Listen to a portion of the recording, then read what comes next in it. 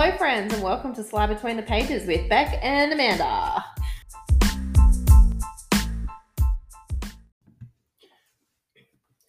Welcome friends to chapter 3.1. We will be discussing in this week's episode the Hades series by Tate James. Really excited to review this series because I love Tate James's books. There's not one of her books that I haven't read that I haven't loved. And she writes such a variety of different genres within the romance genre as well. So in the Hades series, we've got 2 books so far, Seventh Circle and Anarchy. The third book, Club 22, is due for release in June, and the 4th is due for release a couple of months after that. So she's got a pretty quick turnaround time scheduled for the rest of the series. If you're not a person who likes series that aren't complete, I would still say it's worth your while to read it. Because it is awesome. But Tate is the cliffhanger queen. She is. I was going to say. She is. So if you're really against incomplete series, fair enough. But look, it is an awesome series. Yeah. You need to be a part of it. So don't waste time waiting around. Let's get into it. Support these authors while you go and just read it. Tate lives in Australia, so we actually met up with her at Magic Mike a couple of weeks ago, and she is freaking awesome. So Tate was born and raised in New Zealand, and as Amanda said, she does live in Australia now, and this is just coming from her website, which we thought we would just read this out. She is a lover of books, red wine, cats, and coffee, and is not a morning person. I'm not a morning person. It's hitting the feels right there, isn't it? And she's a bit too sarcastic and swears too much for polite society and definitely tells too many dirty jokes. So again, we can definitely relate. We're vibing hard with that. Now, this particular series is a contemporary new adult reverse harem. And I'd also kind of class it as a bit of a dark romance. It's definitely a dark romance. Yeah. Now, if you didn't listen to our chapter 2 last week, go and listen to it now.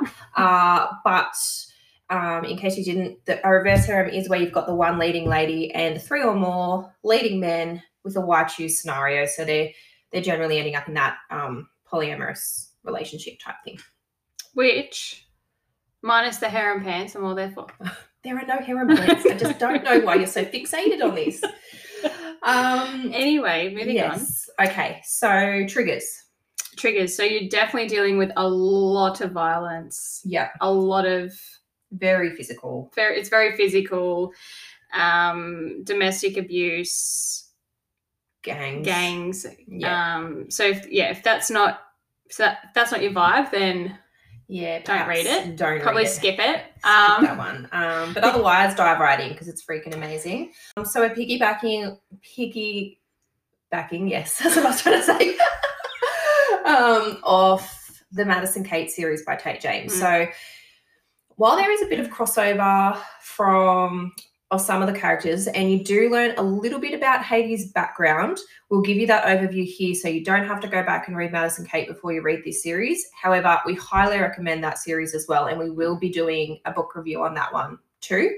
So I guess let's just jump into the reviews for this one. So the first book is Seventh Circle, and it's basically following the character Hades, and you'll learn through the book that she does have other aliases that she does go by as well. Hades is her gang name. That's her gang name. That's her secret squirrel name. Yes. So the whole story is set in Shadow Grove, so same as Madison Kate, which is why it sort of flows on. And she's basically like the leader of the entire gang camp. system. She runs the whole thing, which I think is really great to see a female character in that position. Reversing the stereotypical gender roles. Yeah, absolutely, 100%. I love the way that Tate has written that, and we are chatting to Tate at the end of this episode as well, so stay tuned because we are going to question her about why she wrote it that way and how she came up with that idea. But I guess she is the head boss bitch.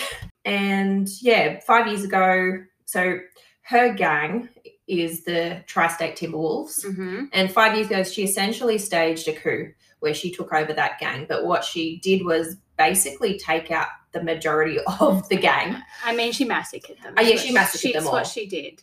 And look, there was good reason for it, and you'll find out about that. But she did basically massacre them, and she kind of kept a few loyalists and then built her own gang up from the ground. But to the entire, like, outside of the inside group, yeah, you know, they don't exist. They don't exist. People think that they've been wiped out because of this massacre, which was actually staged internally. So, meanwhile, Hades is just in the background building up, you know, a gang bigger than all the other gangs. She is the head of the empire.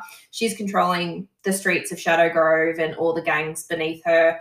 And she runs a series of clubs in Shadow Grove, which is where the names of the books come from. So which I love, because I've always wanted to run a club. So I was like, this is fantastic. I definitely think that as a club owner, I could, you know, go out and mingle with the VIPs and things like that, and, you know, show my face, and people would be like, oh my God, the owner's here. Yeah. And I love the idea of, like, the dancing and the stripping and everything as well. So it's going to be a strip club. Yeah, it's going to be a strip club. Oh yeah, clearly. Right. But, like, you know, Magic Ben style.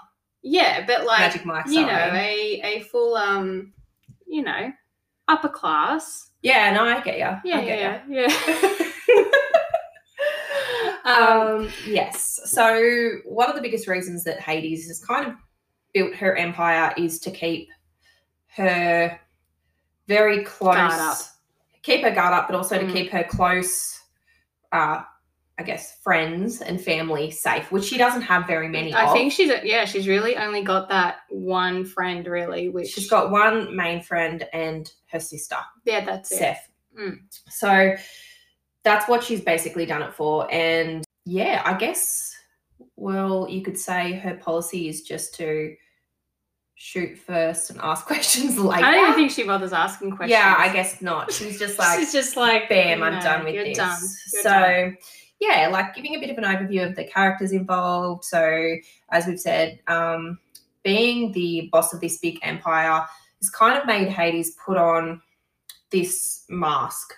So she doesn't just do it internally where she's actually, you know, pretending to be this person with her personality and her attitude. She also does it with the way she dresses, her facial expressions. She's really perfected putting up all of her walls and making herself this stereotypical boss, if you may. Which she's done professionally and personally. Kind of closed herself off. So I guess just to break down a couple of the key people in her life. So we touched on Seth, which is her Persephone, which is her sister. Yep. You actually do meet. You meet Seth in a little bit in Madison Cay. Yeah, Madison Cay. And you learn a little bit about her story and why Hades is actually so protective of her. Yep. And then you have her best friend Zed or Zayden. Yeah, look, I really love it when she calls him by his full name, Zayden DeRosa. I know, it's such a hot name. But also I love Zed. But when she calls him, because she always calls him Zed, when she calls him by the full name, I'm just like, swoon. I know. I know. It's such a hot name. It's like Zayden DeRosa. That's how, in my head, that's what I mean, you can't just say Zayden. You've got to say the full name if you're going to say it. Exactly. Yeah. That's what. Yeah, and he's her second in charge, but also her best friend. Her confidant. And, you know, they harbour secret feelings for each other. But I actually love reading their backstory. Yes. So we're not going to go into the backstory here. We'll talk about that in the spoiler. But yeah, there's backstory between them. There's hidden feelings. It's tragic and it's dark. Yeah. So just be prepared for that. Yep. Then we've got Cassiel Saint, who we meet in Madison Cay. He's actually the head of the Reapers gang. Yep. And one of the harem members, I guess you could say. Yeah. Like, which is actually quite controversial as well in the story, because their opposing gangs. Their opposing gang, and because of Hades' position, she does struggle with the control factor. Yeah. And what others will see, like they'll see that as a weakness, that she is developing feelings for someone because she's had someone who's essentially below her as well. That's right, yeah. In the whole hierarchy. So yeah, I mean, basically, yeah, so there's a back and forth there, and as I said, we'll talk about this more in the spoiler episode. We don't want to give too much away here. And then the third guy is Lucas. Oh, Lucas. Like, I just think, just read the first chapter. Oh my God. I love Lucas. I do. Yeah. I do. He's got an innocence about him, which is amazing because everybody else, the majority of the other characters in the book are these hardcore criminals, like with a really tragic. They've gone through a lot. They've had a lot of life experiences, and then you have sweet little Lucas who can move his body like a magician. So he's a gymnast previously, but converts that into dancing. Anyway, we'll leave that there. We'll speak about that more in the spoiler because I've got a lot to say. And I think you should go and read it and jump back to the spoiler because our interview with Tate is not just going to cover this review section. We're also going to ask her some questions that will feature in the spoiler episode, and you're going to want to hear what she says, I'm sure. Once you finish Anarchy, you'll definitely want to hear more from Tate. So this book, to Amanda's point before, yes, Tate is the queen of cliffhangers. Mm-hmm. This book does end on a cliffhanger. Correct. So which when you read the second book, it answers the questions straight away because you're not waiting the whole book, which I like. Yes, absolutely. So she's pretty good with that. First book, you're introduced to all the characters. It's all about the relationships that exist, the complications between those relationships, and also about a third-party threat and where that threat is coming from and how they're dealing with that threat whilst trying to, navigate these relationship waters, I guess you could say. Yeah. Ends on a cliffhanger, and then we move over to Anarchy. Oh, Anarchy. So I think the name is pretty self-explanatory. I mean, it is based on another one of her clubs, but I think it also is based on the actual story itself, Total Anarchy. I guess this is where we find out more about the threat, where it comes from. Yeah. So, I would say the whole story is really based around the threat and who it is, uncovering who is actually threatening her. Who it is, and also, like, there are just attacks coming from all sides. Yeah. So, you're dealing with that, and also her trying to work through the feelings that she has, that she's realizing she has for these three guys. Yeah, a lot more about the threat, and definitely there's a very complicated relationship between her and her sister. But yeah, I loved Anarchy.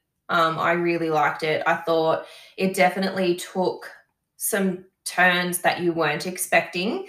So the thing about Tate is she is just a literary queen. Like, she will take you down a path and you're kind of thinking, yeah, I know where this is going. And then the path literally just explodes under your feet and you're like, whoa, where the fuck did that come from?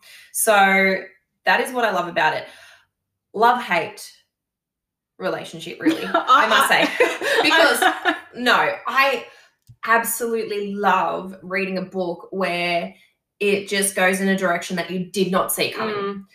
But the hate part comes a little bit with the weight, but also with what actually happened. So I've had to wait longer for books, so yes, it's okay. I forgive this. The anticipation building definitely does it for me. I mean, there's something about a slow release, right? I was actually of two minds whether I wanted to actually even reschedule this podcast because I didn't know how I was feelings. I've only just finished reading Anarchy in the last few days. Look, I got a real kick out of it because, as I've said previously, Beck is super slow at reading compared to me. So I had already finished Anarchy, and like I got a real kick out of sending her Snapchats of all my facial features after, as I was reading the final scene. She was teasing me and I was really teasing her. And also, as she was getting to parts and I just knew what was coming, I just was so excited. And then, you know, obviously she was absolutely, you know, heartbroken and gutted when she called me. And I, you know, I didn't even say anything. I literally just sat on the phone silent to you. Yeah, I knew. I think this is actually one of the biggest cliffhangers I've ever read in a book for a very long time. It was massive, and I loved it. So I think, you know what? I think that could possibly be a trigger. If you're not into cliffhangers, yeah, maybe. But in saying that, like, no, you've got to read it. Like, you cannot not read it. I mean, simple as that. Go and read it. But yes, I did get a real kick out of the fact that I'd already processed my feelings to an extent on the book, whereas Beck was just newly dealing with them. So it was quite hilarious for me. Yes. All right. I think that's really all we can say about the book without giving spoilers away. So go and read them if you haven't already. If you have read them and you just wanted to listen to this to hear from Tate, then jump over into the spoiler episode 3.2 and get some more insight from Tate there. What I would say is just in the links for this podcast, you will find the links to Tate's website. She's also got a merch store, so you can get merch from there. Mm-hmm. And she also has playlists for the Hades series on Spotify. So we'll include links for all of those as well. I find that when an author has a playlist for a book, it's really great to listen to because it kind of evokes a whole nother set of feelings. I do love it. I am obsessed with Spotify. So if I can find a playlist, or even if they include the songs I love it when they include the songs and artists. Exactly. And straight away I'll go and listen to the song, even if it's like just the first 10 seconds of it, just to actually get that theme in my head. And then I continue reading. Like, I love that. It adds that whole nother layer to a story. So I think that's actually one of my favorite things when I do see authors including songs in their books. Yes. All right. So we'll leave the review there. But now what we're going to do is jump over to our interview with Tate. So, yeah, what do you think about catching up with Tate this week? It was pretty awesome, wasn't it? Yes. Yeah. Look, again, wasn't certain that I was ready to discuss things. Yes. With her. Oh, who was your favorite? Oh, sorry, jump back. We didn't cover that off. Look, this was a really tough one for me. I don't know if I can imagine this would be tough for you. Because the thing is, all of them have a different aspect that I really freaking love. If you could have all of it in one. Exactly. Like, let's just say, that'd be intense. Look, I want the whole harem. Let's just clear that. I'll just leave it at that. I'm having the whole harem. Picking. Oh, no, I'm not going to pick. I'm taking the harem in this time. Yeah, for sure. Okay. What about you? Xaden. Yeah. I mean, I can understand it. Listen, I do have some questions that we will discuss in the spoiler, so I'm not going to say it here about one particular one. But I don't know. I just Xaden just got me. Okay, cool. Look, let's leave it there. Throw over to our interview with Tate now, and then jump back over into the spoiler episode when you're ready to digest.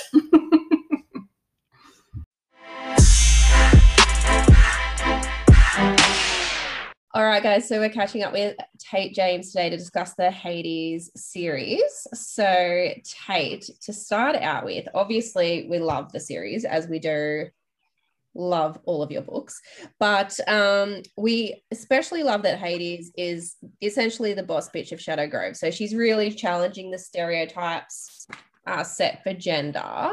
So is that something you thought about when you wrote the character, or did it just fit in with the storyline that you came up with?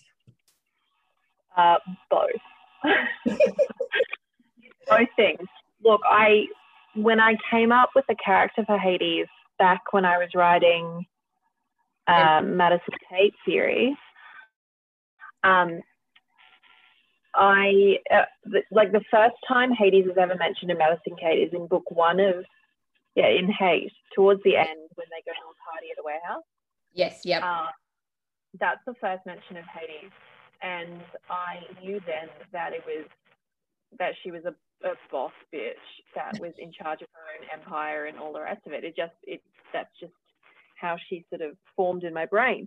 And then I kind of just like ran with it, and I was like, let's just flip all the gender stereotypes and have her save her damsels in distress. Yes, I love it. I'm there for it, that's for sure. Like it's amazing, like especially because, you know, they call her Sir, which I just think is hilarious. I think people's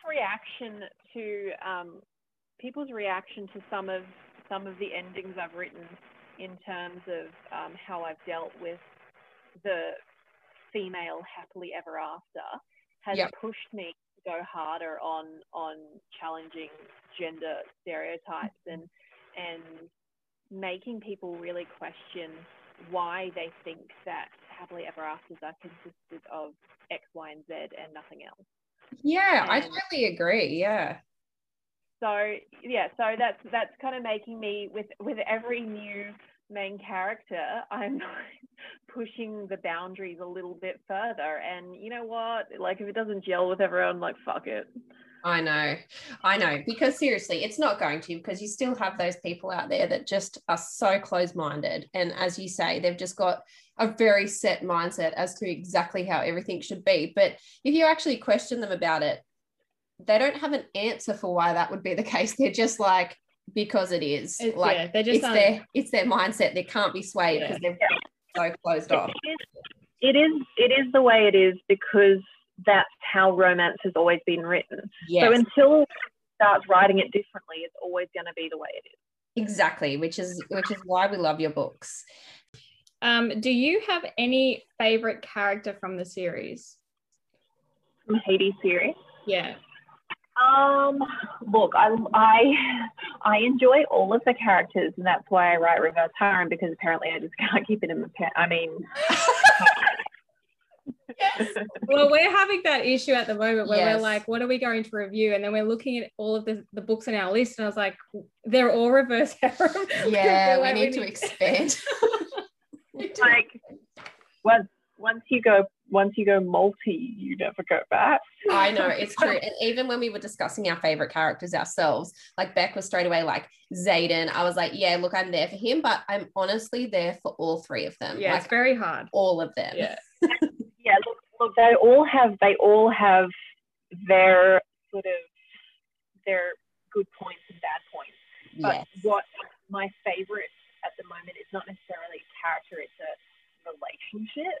Yes. That I really, and that is Hades and Zed. Like their whole their whole drama with each other, just I love it. Oh, I love it. Deliberately misunderstood. Like everyone keeps being like, how can she be so dense? And I'm like, she's not. She's lying to herself.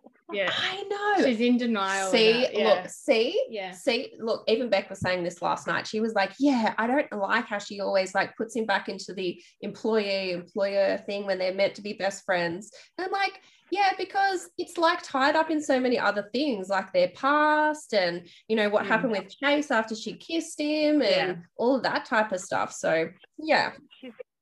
They've both got a lot of baggage, and their relationship has a lot of baggage. And for her, he's like him as her best friend and as her second and as her employee. He's her safety. Exactly. And she doesn't want that to change because, she's that's too scary. It's vulnerable for her. Yeah. Yeah, for sure. Yeah, no, we did discuss that heavily in our spoiler chat that we had, basically all the nuances of their relationship and all the little petty things that Zed does when he's jealous. It's hilarious. It's still my favorite. I love his jealousy. I know, the jealousy is the best. And I actually really love that he is a Supernatural fan. I love that you wrote that. She's been hanging on to this. She highlighted it in the book and everything because I love Supernatural. And I was like, yeah, I love it. I mean, it just fits him. Yeah. So I was like, I feel the pain because I was also like that at the last episode of Supernatural. Sure. So were there any scenes or storylines in the book that you kind of abandoned before you published it?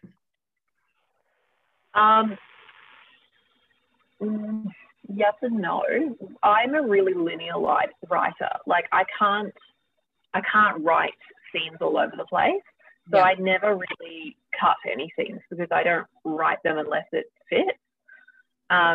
There's been heaps of scenes or scenarios that I've thought of where I've been like, oh, I really want this to happen, or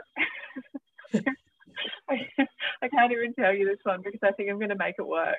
But I've come up with like just the most, like, and I think I did this like when I was only a third of the way into book 2. I voice chatted Heather and I was like, I've had this idea and this like just work with me here, and I like just talked out this whole scene that was so completely like just, she was like, how the fuck are you, how are you going to fit that in? And I was like, I don't know, man, I don't know, but it has to work.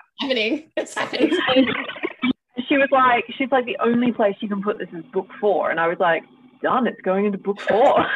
It's just gonna go in. Why, thank you, you've just validated me. It's happening. I was like, but you see it working, so it's gonna work. Yeah. Obviously.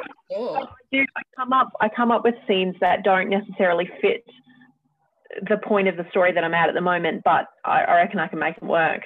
Yes, that's the best, because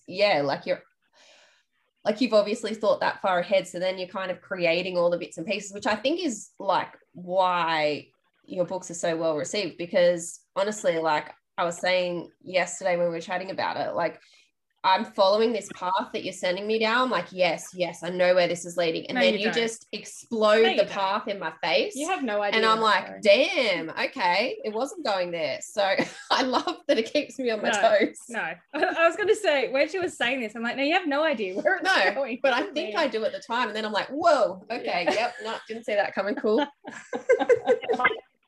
idea of plotting is ridiculous, but it's like Dora the Explorer's map, where like it's the most simple map you've ever seen in your entire life, where she plots and like she like does a rough sketch of like a tent and like a monkey, and then like finish, and that's how so I have my like random waypoints that Dora has like drawn in crayon, and I have to figure out how to get there.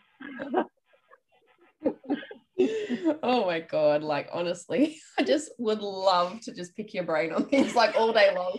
I feel like you would get me. I like sing the backpack song while I go. So obviously you've got the Ball Gowns and Books event coming up in 2023, which already has like so many awesome local and international authors lined up. Have you got any insider information for us on what to expect? No. I thought that might be the case, but you got to ask the question just in case. Look, I would strongly recommend a VIP ticket. Okay, noted. Yep. I feel like that is a hint, like, of what to expect. So there you go. We've got that on the list for sure. Love it. Yeah. So, do you have any author collaborations planned for any upcoming books?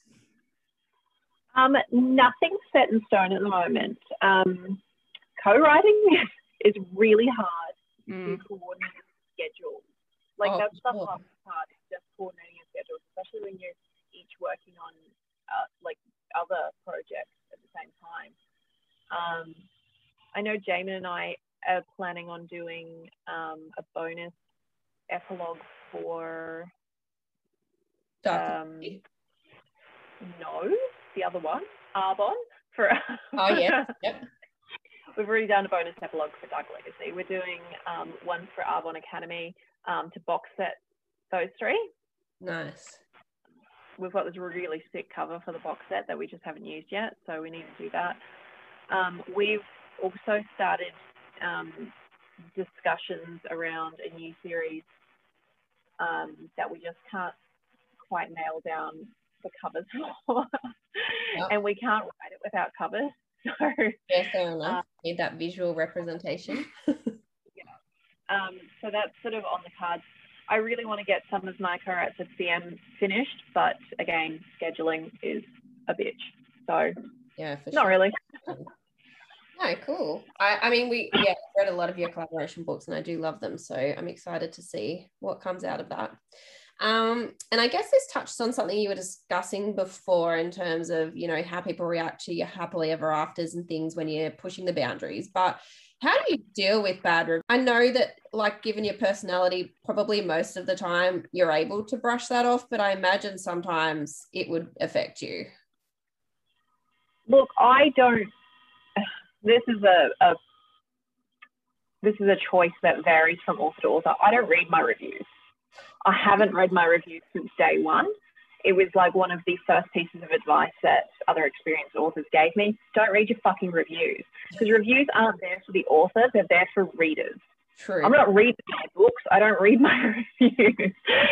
So I have my assistants will, you know, if there's a dramatic drop in my star rating or something and I'm like, oh fuck, I've just been hit with a bunch of low stars, I'll say to them, hey guys, can you just go and have a read of those reviews and see if there's anything that I need to know.